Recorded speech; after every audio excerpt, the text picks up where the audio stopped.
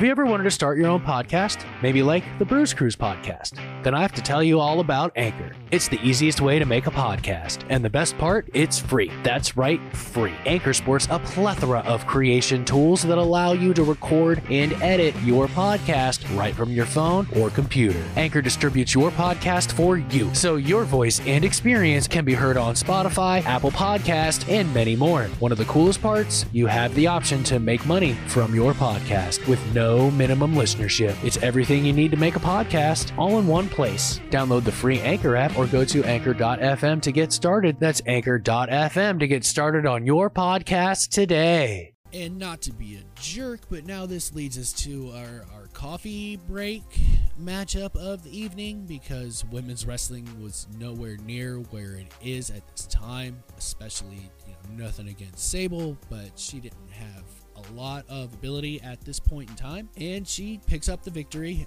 The only things of note here is she kicked Mark Marrow in the junk and powerbombed him on the floor, which she almost didn't get, but it's still pretty impressive. Mark Marrow isn't small, and Sable wasn't a power lifter. She was like a model, so you got that going for you. And then we have our very first semifinal matchup: Mankind versus Stone Cold Steve Austin.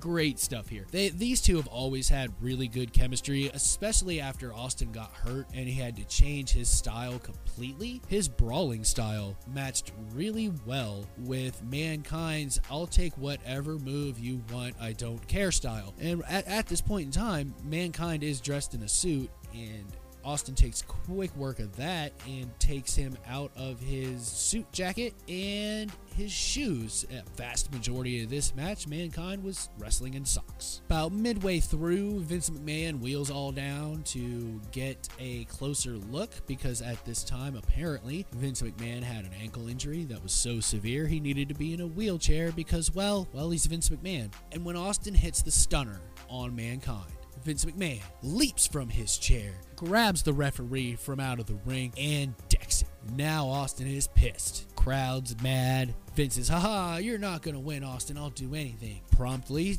gives Mankind another stunner. Oh no, my God, here comes Shane McMahon, the very Shane McMahon demoted to referee by his father because he sided with Stone Cold Steve Austin and gave him a 5-year contract. Stunner. 1, 2, no 3. Shane does not count the 3. He gives Austin a big old middle finger, 2 of them actually, and now Austin's super pissed, about to beat Shane to a pulp, when the pre-corporation, because this whole thing is a prelude to that in this tournament here, attacks Stone Cold Steve Austin to the point where he has to take 3 counts. No more. Austin's done. Eliminated from the tournament, which gives Mankind a finals matchup for the WWF Championship between either The Undertaker or The Rock. He's got a lot of history with Undertaker.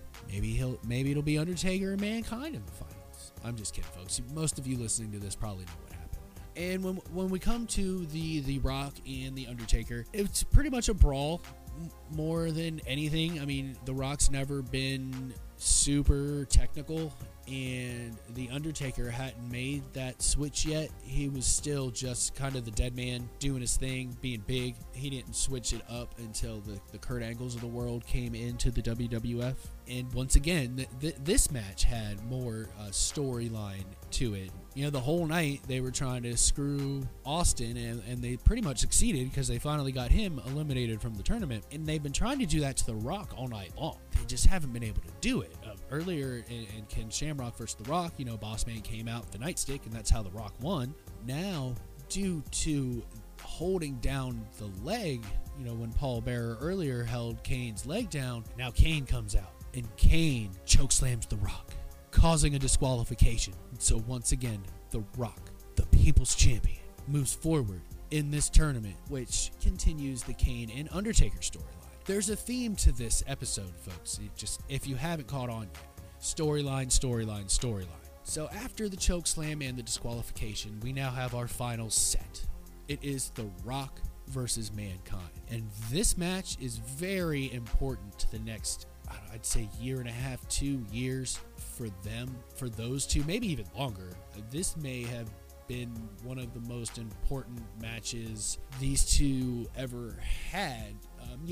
Eventually they have, matches with higher stakes, but this really started the rivalry and animosity between The Rock and Mankind, Mick Foley, whatever you wish to call him, because he ends up being all of those things. We have another not so much coffee break match, but I do believe this is one of the earlier attempts at a multi-team tag match. You can see the pieces in this match that have led to WWE being, I want to say, the best at doing these multi-team matches. This was a really big precursor, and it was a little disjointed. There wasn't a lot of cohesion, but there were pieces that you could watch them and see now that, oh, okay, that's how they figured that out. That's where this started.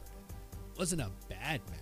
It just went, like I said, there was no cohesion, and eventually the Outlaws, after the Road Dogg took a lot of punishment in this matchup, makes the hot tag to Badass Billy Gunn, and he hits the Famouser before it's called the Famouser, 1, 2, 3, and I mean, and so one of the things is, like, Mosh is fighting Mark Henry in the ring, Badass Billy Gunn pins Thrasher, and Mosh is in the ring though. Like, he could have broken that up, and that's what I mean. Like, there wasn't a lot of cohesion, but you could see that everybody could have learned a lot from this match, not just the guys in the ring, but anybody that watches the tape to learn. You can see, like, oh, that was a big mistake, but there's some good parts in it too. And now we arrive at our main event, The Rock vs. Mankind for the then WWF Championship. This match would start a brutal feud between these two competitors, and a lot more mentions of how much Vince does not want The Rock to be his WWF champion. This match was, like I said,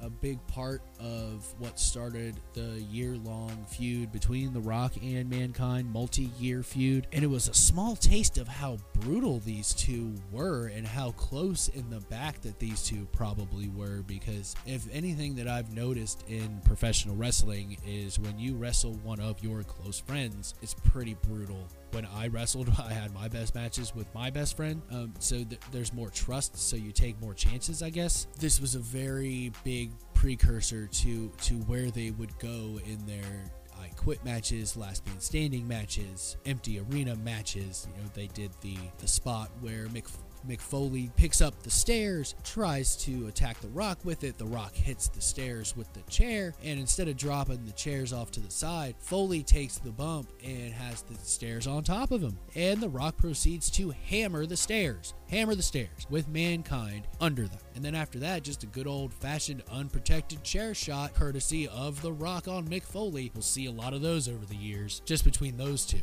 And another thing I noticed about this match, I really think that Mick Foley is the reason why tables are a thing. Like, you look back at King of the Ring 98, and then you look at this match where he takes another table spot. Like, I don't try to remember, but I was a lot younger back then. I don't recall a lot of table spots until Foley started going through them all the time. And then after the table spot where Mick Foley misses The Rock, he tries to give him an elbow drop from the middle rope, and he completely misses and hits the table, and The Rock dodges out of the way, and they get back in the ring, and The Rock finds himself in the mandible claw, but he fights out of it. After the old Attitude Era, let's do the 3-arm drop, see if he's passed out, instead of just calling it. I'm glad they changed that nonsense. He hits the rock bottom, goes for the pin. 1, 2, no.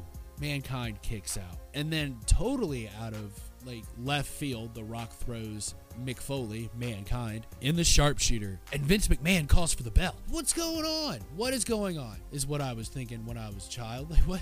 I thought Vince McMahon hated this man. What just happened? So, a little background. This is a little ha-ha, he from Vince McMahon to the fans and Bret the Hitman Hart because of the actual screwing of Bret Hart at Survivor Series 98. And it was really, I did not see it coming. I remember being so mad both when Shane screwed Austin and Vince screwed Mankind. The entire show was one big storyline. At the time, had this wrestling fan shocked, disappointed, angry, all the emotions that professional wrestling can elicit at any given show.